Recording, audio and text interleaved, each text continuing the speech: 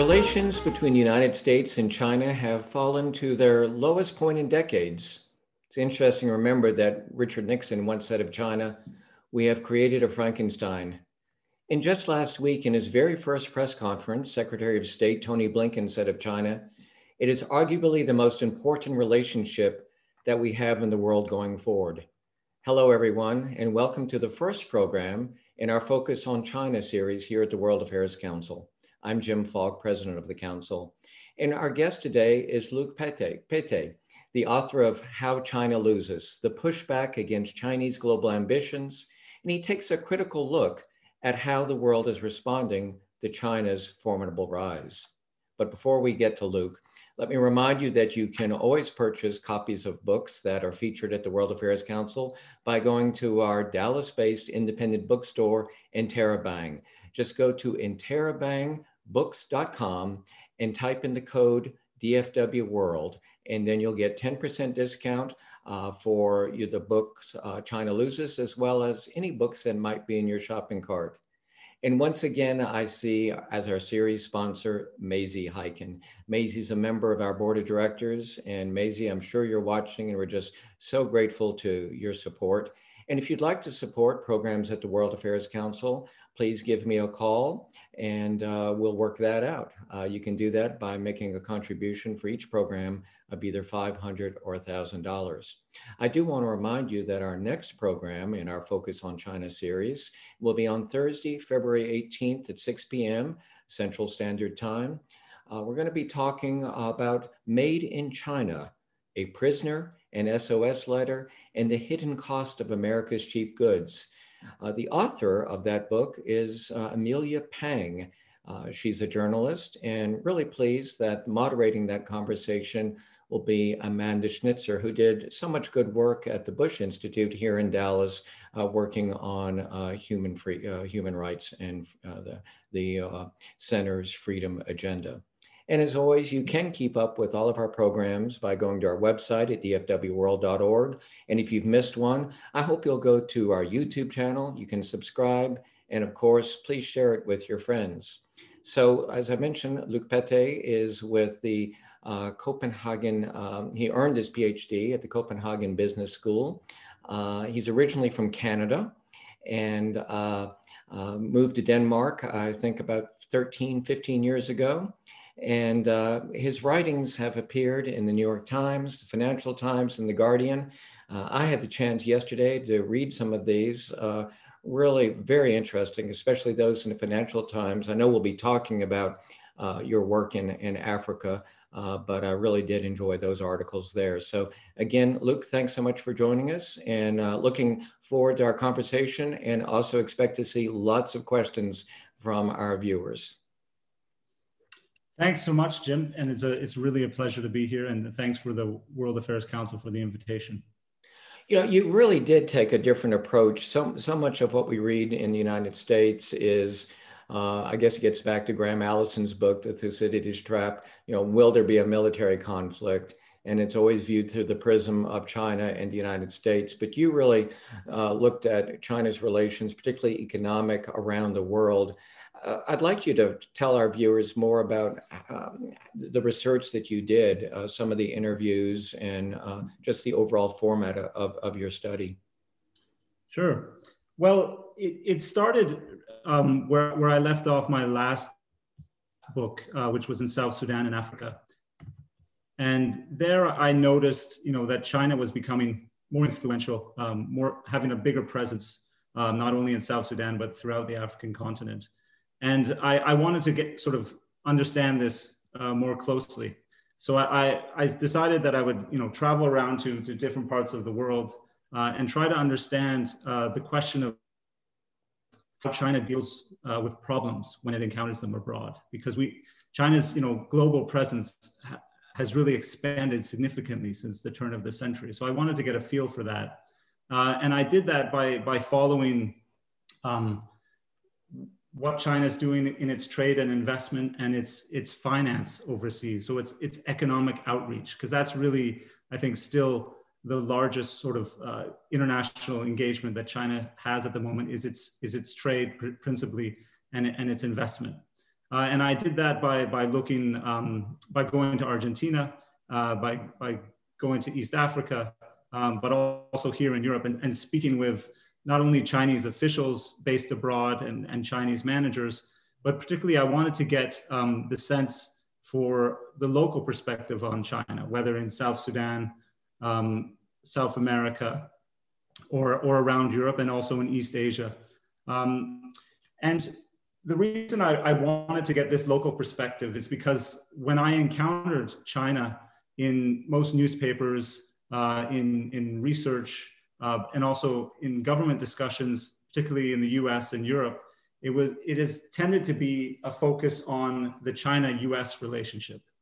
And I became somewhat frustrated with that, because what often fell through the cracks were China's relations with other countries in the world, significant major powers, or middle powers, we call them, like India, the European Union, Germany within the EU, or France, Australia, Canada. And I wanted to understand these relationships, because as significant as the US-China relationship is, the rest of the world matters, I think, deeply to the future of the global economy and the future of international affairs. If you think of it, the US and China together represent around 40% of the global economy today. They command the two most powerful militaries, and the current strategic cooperation between the two is really going to shape our lives and the lives of our kids for quite some time. This is a serious competition or rivalry that's underway. But at the same time, you still have 60% of the global economy, other major militaries, other technological advanced countries, other cultural hubs that are also shaping global affairs and the global economy. So I principally wanted to take a look at that other 60%, the 60% we don't as often hear about. One of the things I thought that was interesting is that you were able to interview a lot of diplomats in the different countries you went, Chinese diplomats. Were they receptive to that? And do you feel you got the straight story? It takes time. I think, when you're covering China, both within China and outside of China, these are difficult meetings to get. And you have to spend significant time writing emails and knocking on doors and the usual work that researchers and journalists do. But I found that Chinese officials, once you sort of got a foot in the door, were quite sort of straightforward and in their discussions with me. In places like Argentina, for example, China is bringing in large infrastructure projects, railway projects, hydropower dams that Argentina has asked for. So China, I think, these officials very much see their presence in these countries as a good, positive thing. And there are, China has shown a lot of successes, particularly in the developing world. And I also found that, just in the time that I've been doing research on China, the past 10 years or so, that they've become much more outspoken, Chinese diplomats and other officials, and more willing to defend their presence, and more willing to discuss and debate some of the problematic sides of their presence as well. One of the things that I also found interesting was how you really sort of trace Xi Jinping's transformation from the way he was when he was first brought in 2013 to where he is now, which is certainly, I think most people would agree, authoritarian tendencies. Yes, I mean, President Xi has changed. Our opinions and perspective of him in the United States and Europe has changed quite dramatically since he came into power in 2012, 2013. As the chairman of the Chinese Communist Party, and then after China's president. Many Western commentators originally saw him as a potential reformist, and reforming China in the direction of a more liberal economy, and even possibly some political reforms. Certainly not necessarily towards a more democratic China, but an opening up and a more open engagement and cooperation within the U.S.-led international liberal order at that time. That turned out obviously not to be the case. Many people in the US and Europe got Xi wrong. He did quite the opposite. In his initial years, he really spent significant amounts of time solidifying his power in China through a massive anti-corruption probe, which took down hundreds of thousands of officials and company managers from sort of the bottom of the Chinese Communist Party to the very top. And so he really, solidified his power at home. And then, in 2013 or so, started to push out abroad as well, and to really demonstrate a more assertive, at times even aggressive Chinese foreign policy, whether it was in the militarization of the South China Sea, or the sort of ambitious Belt and Road Initiative, which has plans to build hundreds of billions of dollars of infrastructure and trade links and industrial corridors. Yeah, we're going to spend quite a bit of time talking about that, the Belt and Road. It's interesting that rooting out corruption can sometimes be a foil for people to get more power. I'm thinking of Mohammed bin Salman in Saudi Arabia. Yeah, there was a mix. I mean, people debated, whether his goal was to actually get rid of corruption in the Chinese Communist Party, and he saw that, and I think the Chinese Communist Party leadership does see that as a potential threat to their power. But at the same time, a lot of the individuals that came under his graft net happened to be also what can be considered sort of political opponents within the Communist Party, such a man like Zhou Yongkang, who was on the Politburo of sort of the top leadership of the Chinese Communist Party. He was arrested. Bo Xilai, who was a leader in Chongqing, China's big western city, was also arrested.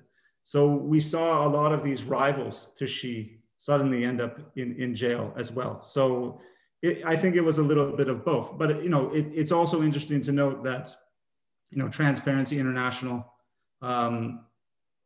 their ranking of countries and their levels of corruption for China hasn't really changed since Xi Jinping came into power. So it seems like the corruption didn't really change, but the people in power did. Nick Kristof had a piece in the New York Times a few days ago, and he said one thing that the Biden administration should be cautious about is not assuming that Xi has tremendous support, that there are people who are uncomfortable with him and will criticize him in private. How solid do you think his support is? It's hard to say. I mean, it's a pretty obscure box to try to get a look in. I wouldn't call it completely a black box, but I think at the moment I would sort of venture that his support is still quite strong within the Communist Party.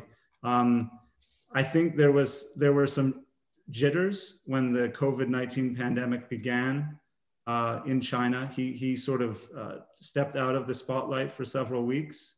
And people were saying that he should be sort of responsible for the outbreak in Wuhan, but China has quickly turned that around. They've done quite an impressive, although with harsh methods, an impressive sort of lockdown on the country in the initial month or so, and managed to get rid of much of the pandemic. Most Chinese people are living a normal life, a sort of a pre-pandemic life. Why do you think they've been so successful on reducing the pandemic? Well, I think the methods they use, sort of very harsh lockdowns, people not being able to leave the house, for particularly in Wuhan and Hubei province.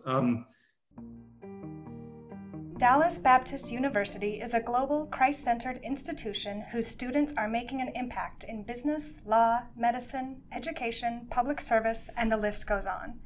DBU is honored to sponsor the Global IQ podcast and to offer a significant scholarship for World Affairs Council members towards a master's in international studies. For further information about this scholarship or about DBU in general, email Lee Bratcher at leeb@dbu.edu.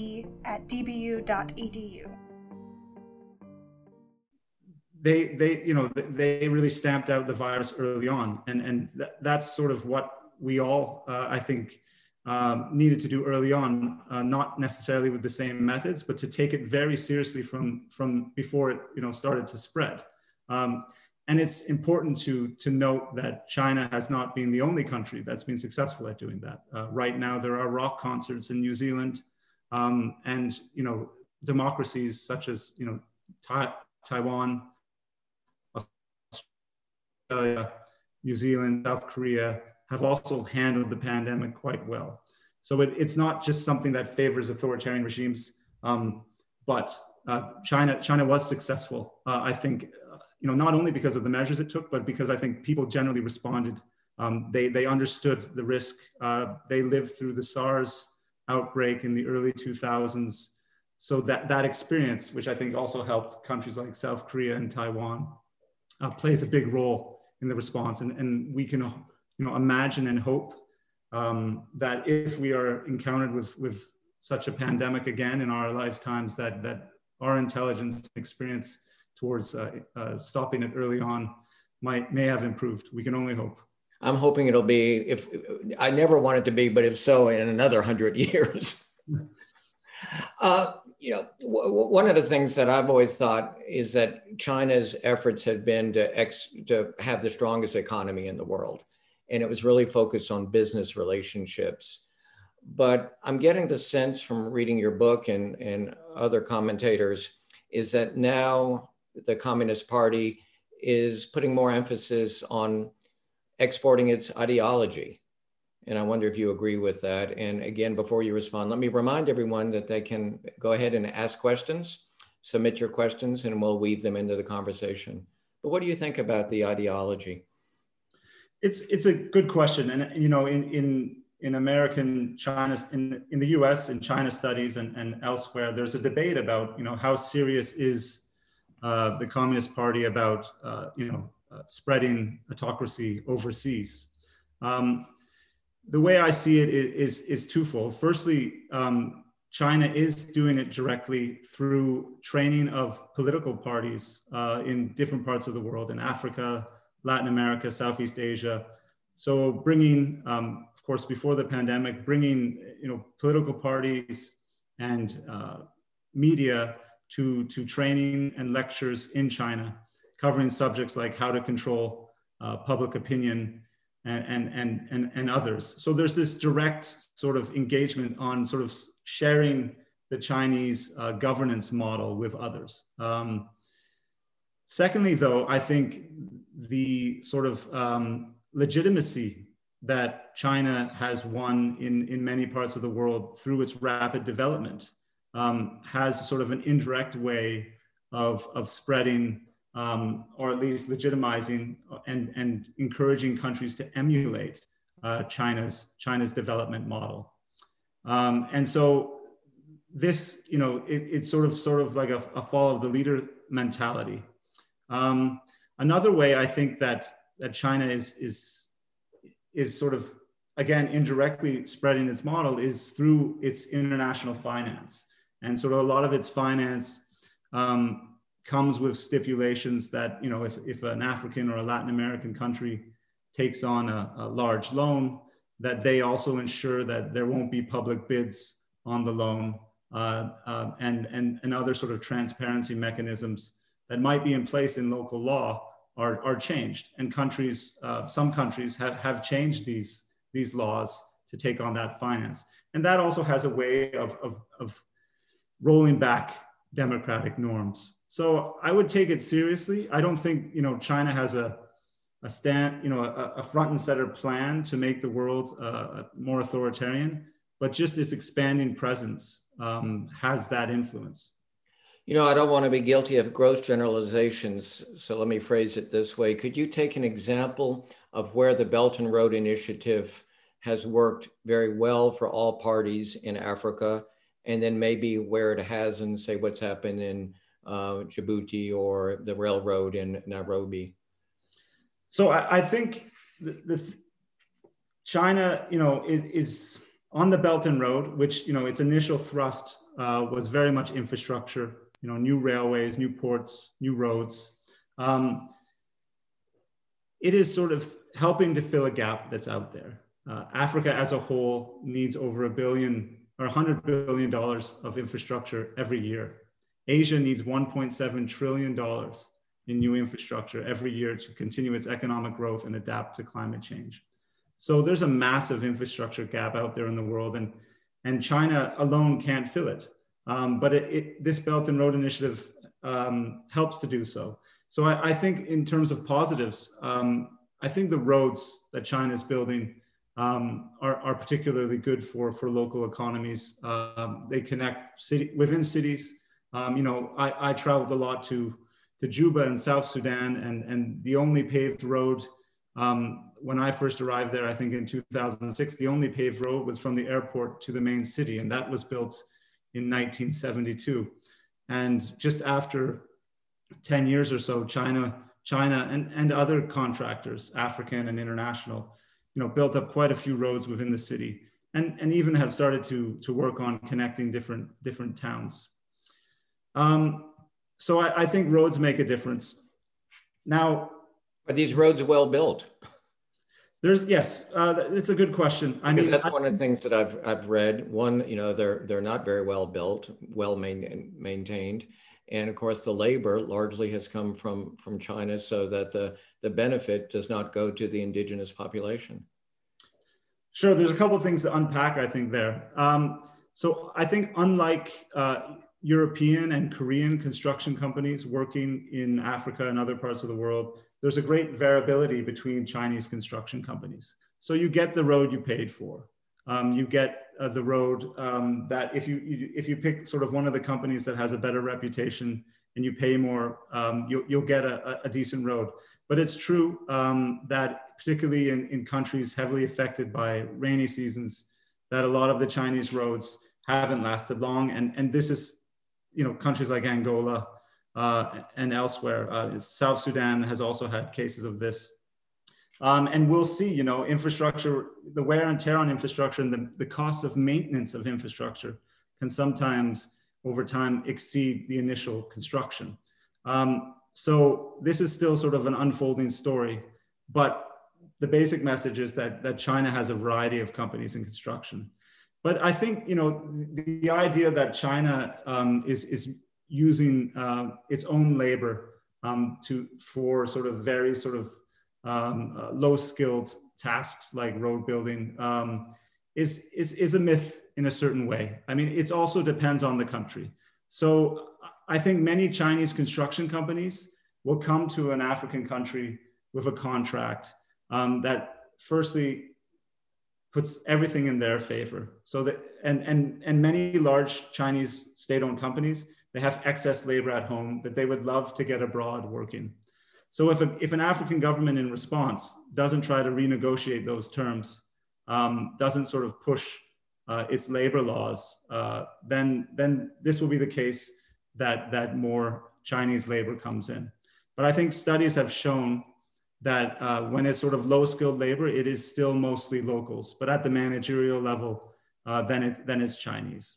What about on the subject of corruption? I know people who work here with some of the large companies, and they're very concerned about Foreign Corrupt Practices Act. I think you can say that most American large multinationals stay on the straight and narrow path, but that Chinese companies aren't under the same restrictions. And again, you point out in your book that there's been some instances where there have been very large contracts that have been inked way above what they should have cost. So that's bound to have a pushback from, at least one would hope, some of the African leaders or the populations. Yeah, I think so. The problem with the Belt and Road one of the other problems with the Belt and Road is that it's exported Chinese corruption along with it in many cases. And we see this in Africa, but also in Latin America and Southeast Asia. And, you know, it takes two to tango. There are also local officials that are involved in those deals. And with a major railway project in Kenya connecting Nairobi with Mombasa on the coast of the Indian Ocean in East Africa. There were several corruption allegations put towards the Chinese company involved and Kenyan officials. Another, I think, sort of blatant example is in Malaysia. And there in Malaysia, there was a change of government at the time when China was building tens of billions of dollars in infrastructure projects. And the new government under Mohamed Mahathir, who's no longer prime minister, but had long served as Malaysia's leader, they were able to renegotiate one major high-speed railway deal by bringing it down to a third, so from 15 to $10 billion. So that's not a small haircut, and this was caused by the fact that the previous government had engaged in quite a few corrupt dealings with Chinese, but also with other international financiers and investors. So you saw, close to $10 billion of deals in Malaysia get cut when the new government came in and sort of checked the papers and changed things. And it really shows that, the willingness of Chinese state-owned companies to engage in corruption is there. And so is the willingness of other, international investors in some of these countries and of local officials. So it can be a major issue for countries that if they take on this debt, this large amount of debt, and a large portion of that, or a notable portion of that is taken away by corruption, then that's going to drag down the economy for some time. So we often hear talk about the debt trap. And of course, that was a big issue, I guess, in Sri Lanka with the port, but it's been an issue in other countries and projects as well, where China has provided the funding. Give us some examples of that. And I think it'd also be good to know how COVID-19 has perhaps made that worse. Yeah. So definitely the debt trap diplomacy that has been thrown at China has definitely sort of caught on, particularly in the US and in different parts of the world.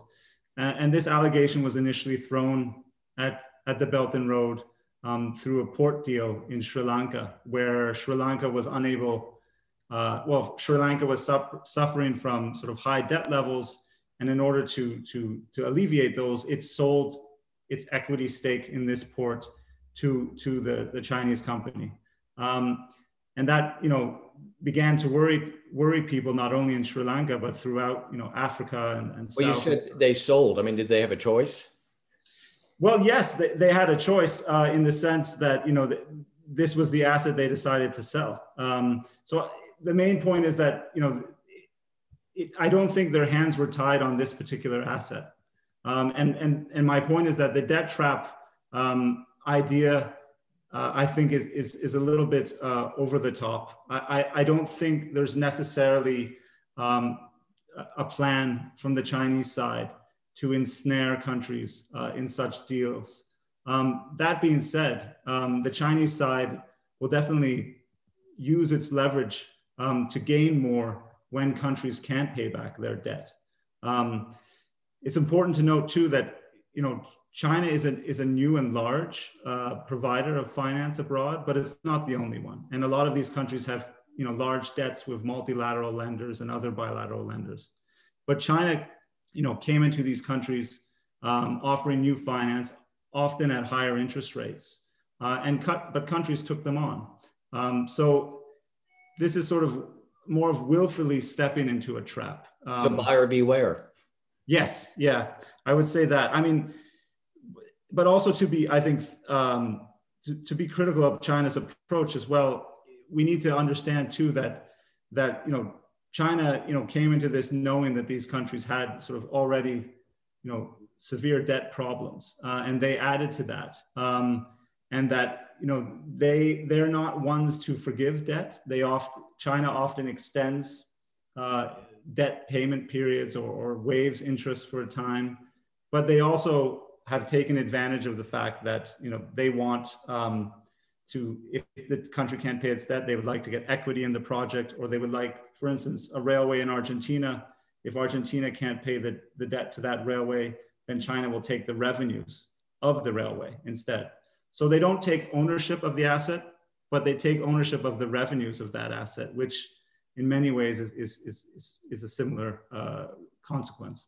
I guess one area where I'm still having a hard time getting a grasp on is when we talk about China and debt restructure and so forth, is it the Chinese Communist Party that's guiding the strings, or individual companies? And who really has the ability to make these decisions? I think when you see these images on your screen of Xi Jinping addressing the Belt and Road Forum and other such sort of big government events, you get the sense that the Belt and Road is centrally controlled. Mm-hmm. It's not. I think there's a lot of Chinese players and actors involved in the Belt and Road. Sometimes you might have a Chinese province offering finance to a neighboring country, whereas at the same time, a Chinese state-owned construction company is also offering finance, and you see a lot of overlap, and that creates also these debt troubles. So there's the coordination of the Belt and Road is actually not exactly there, and this is one of its failings, because it could lead to, as I said, overlap in debt and building up debt through different sources in China. But I think that the principal problem with the Belt and Road is that this debt that countries are taking on, we can't assume that all the projects that are being built actually produce new economic productive activities. And in order for debt to be sort of well spent, they need to produce those economic activities. The port in Sri Lanka is not attracting many ships. The railways in Kenya and Ethiopia, they're bringing in a lot of Chinese imports into these African countries, but they're not exporting a lot of Ethiopian and Kenyan goods out of the country. So the fact that they're not producing productive activities for the countries at hand, that's the biggest threat, I think, to the Belt and Road, and to your earlier question, towards the legitimacy of China's model. If we don't see some of these countries really benefit economically, developmentally, over the next sort of 10, 15 years, I think the Belt and Road will have been seen as a failure. And currently it's very hard to find, I think, a lot of clear standout positive cases in large projects in the Belt and Road. And we will see in, I think, the next 10, 15 years how it all lands. But at the moment, for instance, one study by the Global Development Center in Washington, D.C. found that out of 68 Belt and Road countries they studied, 23 countries are already in financial distress. And COVID-19 doesn't make this easier. I think particularly for the developing world, the economic downturn from COVID-19 is going to last longer than it does in the United States and Europe. So let's talk for a moment, and I'll weave in some of these questions. A country that is not part of Belt and Road, I believe, still is India. But Pakistan is where there's one of the largest projects. So unpack that for us. So Pakistan has always been China's so-called all-weather friend. And of course, as the Indian-Pakistani relationship has always sort of, since the separation of the Indian subcontinent, they've always been at odds. That really creates negative impression in India towards the Belt and Road project. I think they feel that by China placing this, tens of billions of dollars in finance in Pakistan, that they're supporting, one of their regional rivals. Dating back to Chinese and Pakistani collaboration on developing nuclear weapons and other sort of engagements in Kashmir. it's a very testy relationship. But again, the Belt and Road Initiative in Pakistan, which is really one of the linchpin projects, the China-Pakistan Economic Corridor, is supposed to sort of build highways and roads, highways and railways, and even an oil pipeline through the length of Pakistan into Xinjiang in China.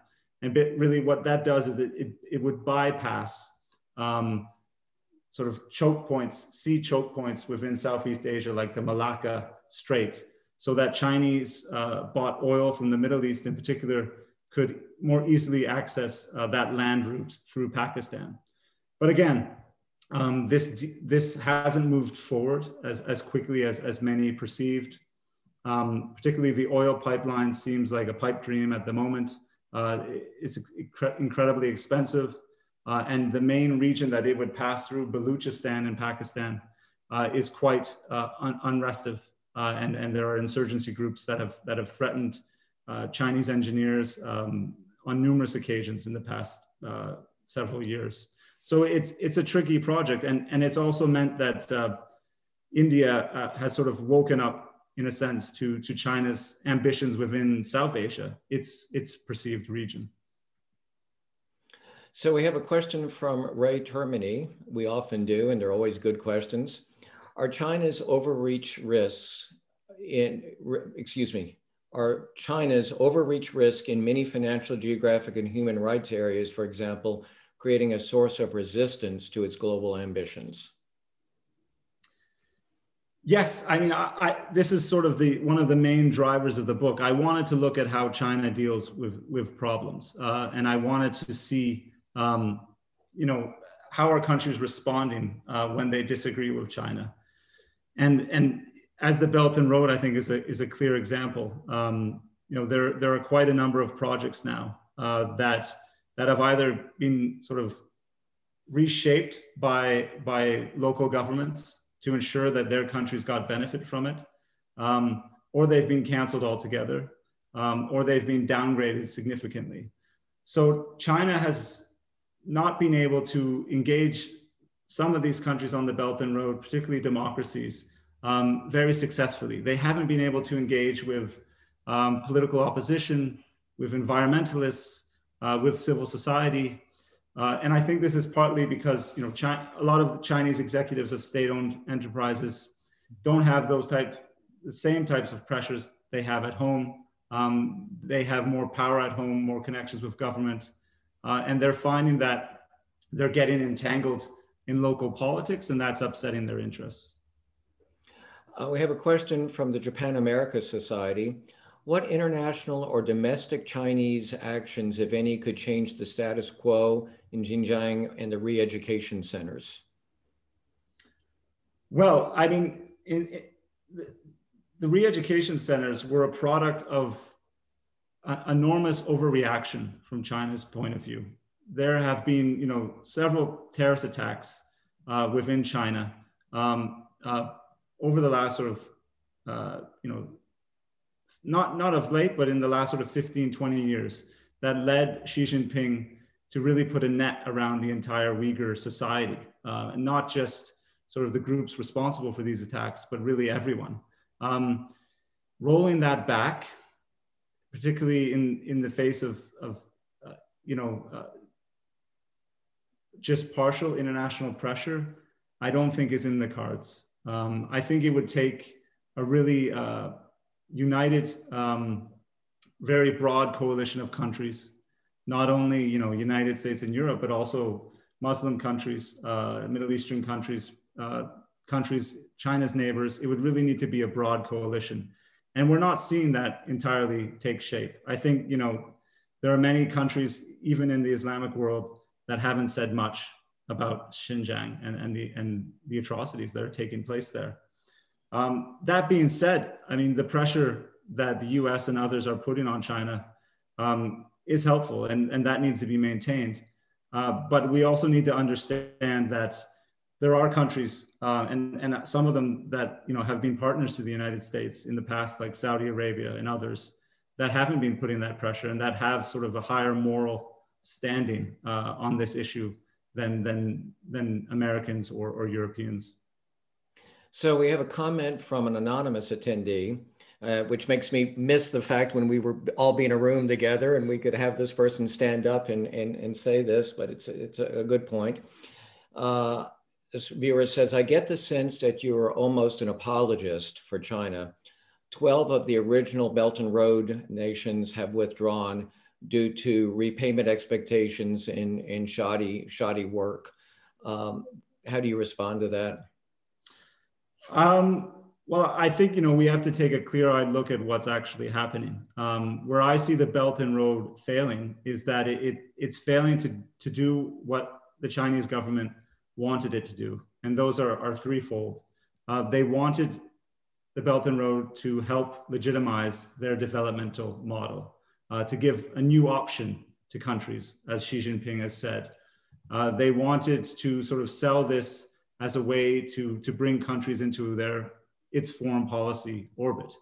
And I don't think that's happened. I think what we do see taking place is that countries in Africa, Southeast Asia, Latin America, they're close to China, but they're not interested in being sort of a client state of China.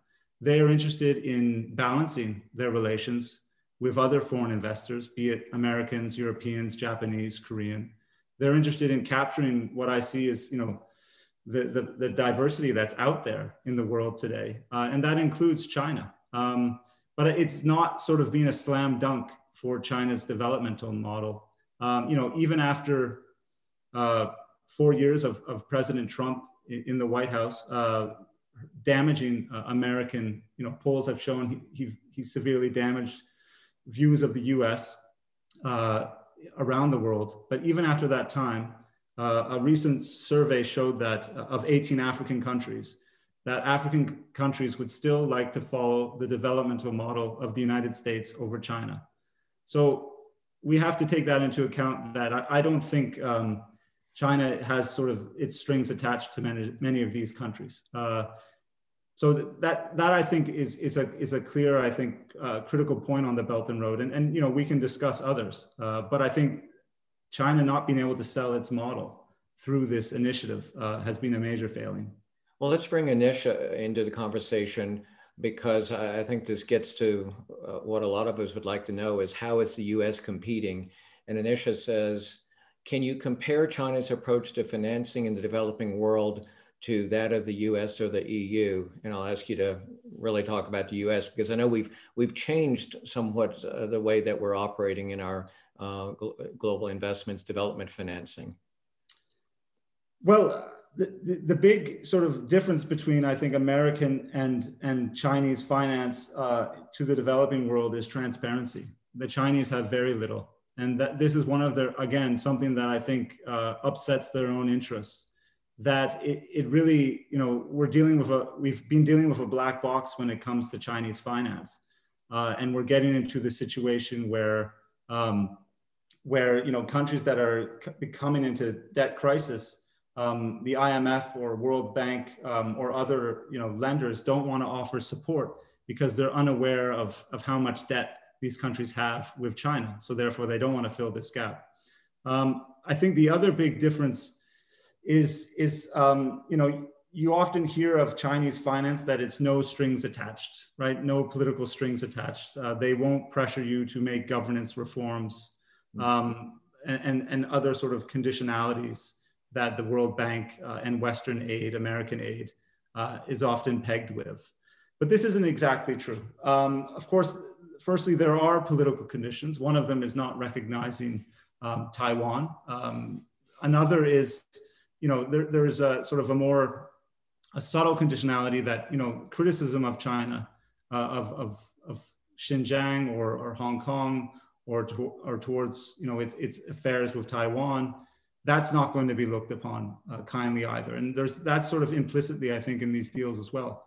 But mainly, the main, I think, condition, the main string attached to much of the Chinese finance is that the finance goes primarily to Chinese companies. So you'll see that loans often have conditions that say 75% of this finance will be given to these particular Chinese construction companies, and to buy these Chinese exports. And this is where I see, the major sort of flaw again in China's Belt and Road Initiative, that it really crowds out a lot of the local private sector. So one study of Belt and Road projects found that 89% of the contractors in these Belt and Road projects are Chinese. Only 8% are local, whereas with the World Bank, 41% are normally local. So from the start of these agreements, there's a strict economic conditions that really solely benefit the Chinese. And that's another, I think, big difference. And that's an opportunity, I think, for American development cooperation and others to jump on, to help develop local firms, local companies, to engage more in these financial dealings. We have about another 10, 12 minutes, and I'd love to explore how China uses what you call economic coercion. And we've seen that with Canada when there was the arrest of the executive from Huawei. We've certainly seen it in Australia when Australia's government started looking at how COVID-19 erupted. What can, and this is a question from one of our viewers, what can other countries do to counter China's, for lack of a better word, power grab? Yeah, I think firstly is to understand that we're dealing often with psychological warfare here. So by that, I mean that often what China targets within these countries is a limited amount of economic trade or investment. So let me take an example. In Norway, for instance, after after the Nobel Peace Committee awarded the Nobel Peace Prize to a Chinese human rights dissident, China in response put a freeze to diplomatic relations with Norway and also stopped buying Norwegian salmon. And this, of course, has made headlines around the world for many years, that this is an example of China's economic coercion. In actuality, though, just putting sanctions on salmon really didn't have a major impact on the Norwegian economy. Of course, China is the second largest economy in the world. All fishing nations would love to have an open market to China and sell their products. But the salmon that was targeted, for example, it was measured at a loss of $1.3 billion US between 2000. Did you find other markets though? I mean, what about the fishermen? Sure. First of all, it only amounted to 0.3% of Norway's annual exports. And the fishermen were able to often sell their fish elsewhere because salmon in particular, in those years at least, there was a great global lack of supply. So, they could sell their fish almost anywhere. And as one, Norwegian, insider told me, the salmon industry guys were still driving Ferraris around Oslo. So this didn't have a major impact on the Norwegian economy. They're happy to sell salmon to China now, but it didn't really. So what about Australia? Australia is the same story. I mean, Bloomberg came out with a report today indicating that $3 billion was lost from China's pressure over the last year on Australia, banning, barley, beef, wine, and even coal. But Australia's exports total $257 billion. So again, a very small percentile. But I think this is a mentality, particularly I think in the United States and Europe, that we need to change, that we prioritize even these small amounts of trade and business to very high degrees. And we need to think more strategically, and we need to attach some value to whether it's a freedom of speech issue or a defense autonomy issue, that there's some value in those, and that we shouldn't allow a narrow amount of targeted trade to change our policy. So how can we respond then? One way, the long road, is WTO reform. That China has been able to get away with some of these sanctions because they use reasons such as health, sanitary issues. But this is the long road, and I think the Biden administration will kickstart those initiatives, whereas Trump, as many of your viewers know, I'm sure, abandoned the sort of WTO reform, even handicapped the organization by not engaging it. Another, I think, more quick fix that countries can do together is to, and this has been suggested by Japanese and American researchers alike, is to make a joint fund where allies who are targeted by China, be it Australia, Canada, or even countries like Sweden or the Czech Republic, which have been threatened with similar sanctions, that they can put funds together that can go to those industries that get affected by China to ensure that they don't go under, that jobs aren't lost for that period of time, until we get sort of international rules in order to handle these types of I think it'd be hard problems. to see that type of cooperation, but that brings me to the role of the World Trade Organization. And let's remind our viewers, if this is still the case, that China is able to operate under very different rules than the EU or the United States, because it's still classified, as a developing nation, or? I think, yes, China still has a status as a developing country.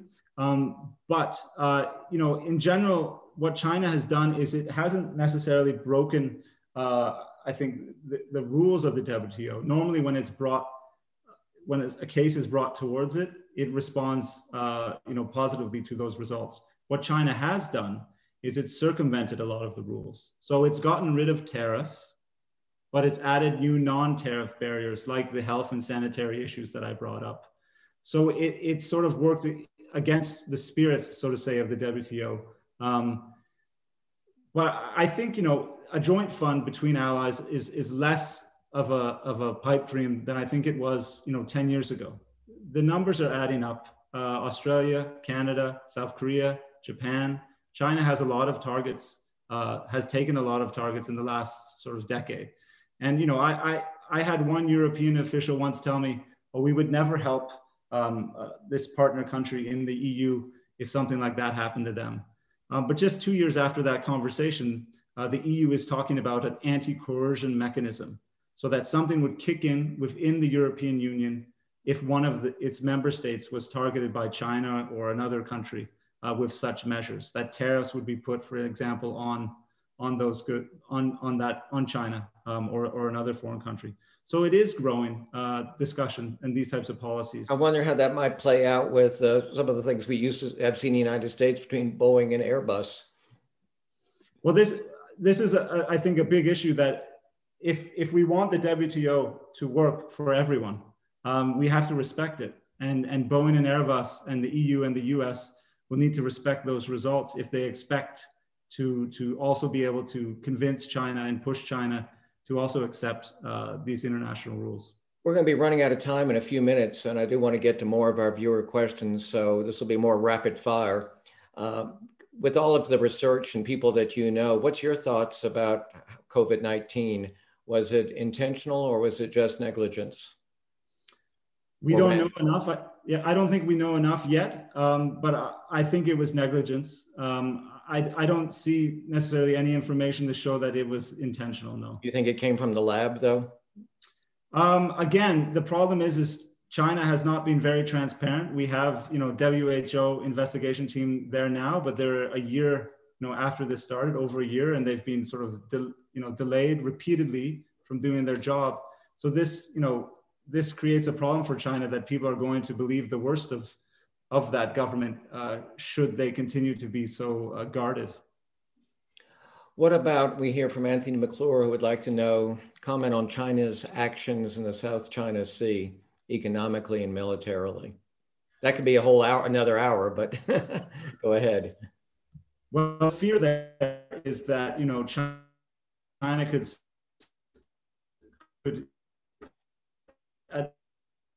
at some point in the, I don't think the USA, but at some point in the future, close off trade or close off particular countries' trade, such as Japan, Korea, where a lot of the oil and other resources to East Asian countries comes from.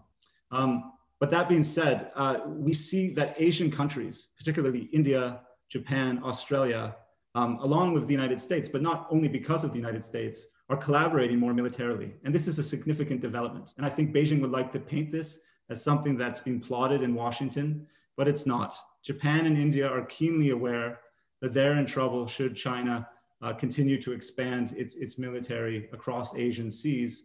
And we've seen them cooperate at sort of unprecedented levels in recent years, even though their economic activity between one another is still quite underwhelming. Even the Southeast Asian countries, some of the countries that have disputes with China on these territorial islands and islets, even they have said, sort of experts and sort of executives and officials that have been polled in those countries have said they would like their countries to join the so-called Quad, which is a very loose military security partnership between the United States, India, Japan, and Australia. And we see countries like Indonesia, even though they're engaging China economically, they're still pushing back on these security issues. So China hasn't won, I think, the hearts and minds of Southeast Asia. And India's participation in military exercises just recently took place, I believe, for the first time. Yes, the Malabar exercises in the Bay of Bengal involving all the 4 members of the Quad for the first time. This is. We're going to have go ahead. Sorry, I interrupted you. Please go ahead. No, China will paint this as an Asian NATO, but this is, if it is an Asian NATO, it's an Asian NATO of Beijing's creation. So we're going to have a really interesting program on March 23rd with Elliot Ackerman and Jim Stavridis, former admiral. I don't know if you're aware of this book, 2034, A Novel of the Next World War. Have you followed that at all? No, sorry. It'll be a book that you'll want to have on your nightstand. I've read many of Elliot's books, but clearly, I guess China does play a significant role. You do write in the book quite a bit about China's operations or efforts in the Middle East. Do you see a way that they may be able to influence the peace process? This is a question from Mo. China has sort of had a long tradition of sort of sitting on the fence in these types of regional disputes or civil wars. I think that will continue for as long as they can. I think Beijing is still happy to free ride on American efforts to try to stabilize the Middle East. But we are sort of slowly over time seeing a more proactive China. But, you know, this is another big challenge for China, is it might be able to have amicable ties with Saudi Arabia and Iran, but it's not able to sort of create a partnership between those 2 countries. So and that's going to upset its economic.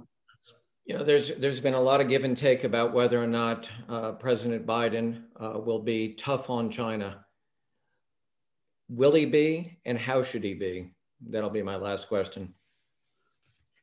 I think his tone towards China will change, and I think that will be welcomed by the Chinese and by many people abroad. But at the same time, I think that Biden will work with his allies as he says he will. The only thing I would add is that he doesn't just look across the Atlantic for those allies, but also across the Pacific. And you know, I would encourage, I think you know, his incoming administration is already switched on to this, but partnerships with India, with Japan, and with Southeast Asia are going to be much more influential during the 21st century than traditional ones over the Atlantic. Well, one thing's for sure, we really do appreciate the time you spent with us today. And it's good to meet you. And now all of us can follow your writings in the Financial Times, et cetera. And I want to encourage everyone to purchase a copy of your book. You can go to interabankbooks.com. And again, the title is How China Loses, to get that 10% off. Thanks again for being with us. And we'll see you again, hopefully tomorrow. Have a great day.